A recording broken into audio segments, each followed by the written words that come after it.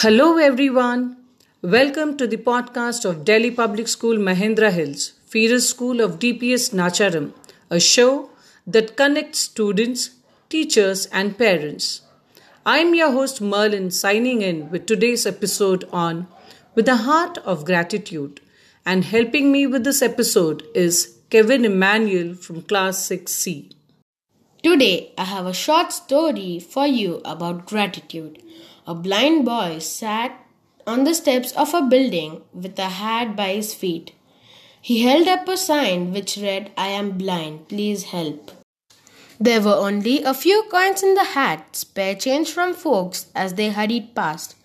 A man was walking by. He took a few coins from his pocket and dropped them into the hat. He then took the sign, turned it around and wrote some words.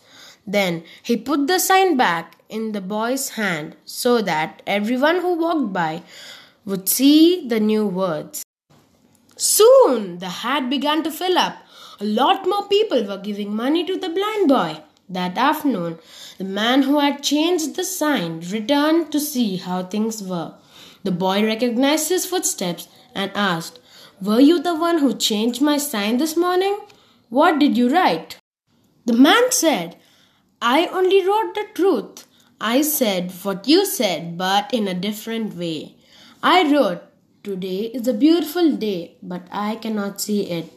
Both signs spoke the truth, but the first sign simply said that the boy was blind, while the second sign conveyed to everyone walking by how grateful they should be to see. When your life seems full of troubles, it seems difficult to maintain an attitude of gratitude, doesn't it? All we see are our problems, like a blackened storm cloud casting a dark shadow over our lives. And the times when everything just seems to be going smoothly, we often take these precious moments for granted too, don't we? Caught up in the bliss, comfort and familiarity of it all, we can simply forget to be thankful. So, what then is gratitude? Simply put, gratitude is a habit. It's a way of looking at the world and all the good things in it with a feeling of appreciation, regardless of whether or not your current situation is to your liking. Just as we can see in nature, like a caterpillar turning into a butterfly, it is natural for us to go through a process of struggle as we experience personal transformation.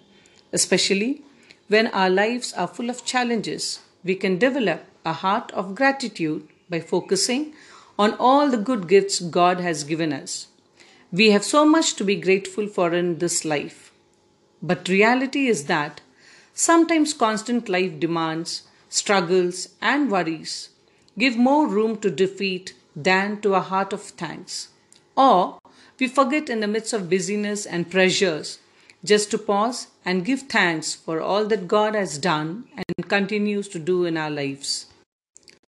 Gratitude is a heart-centered approach to being at peace with yourself and with all you have.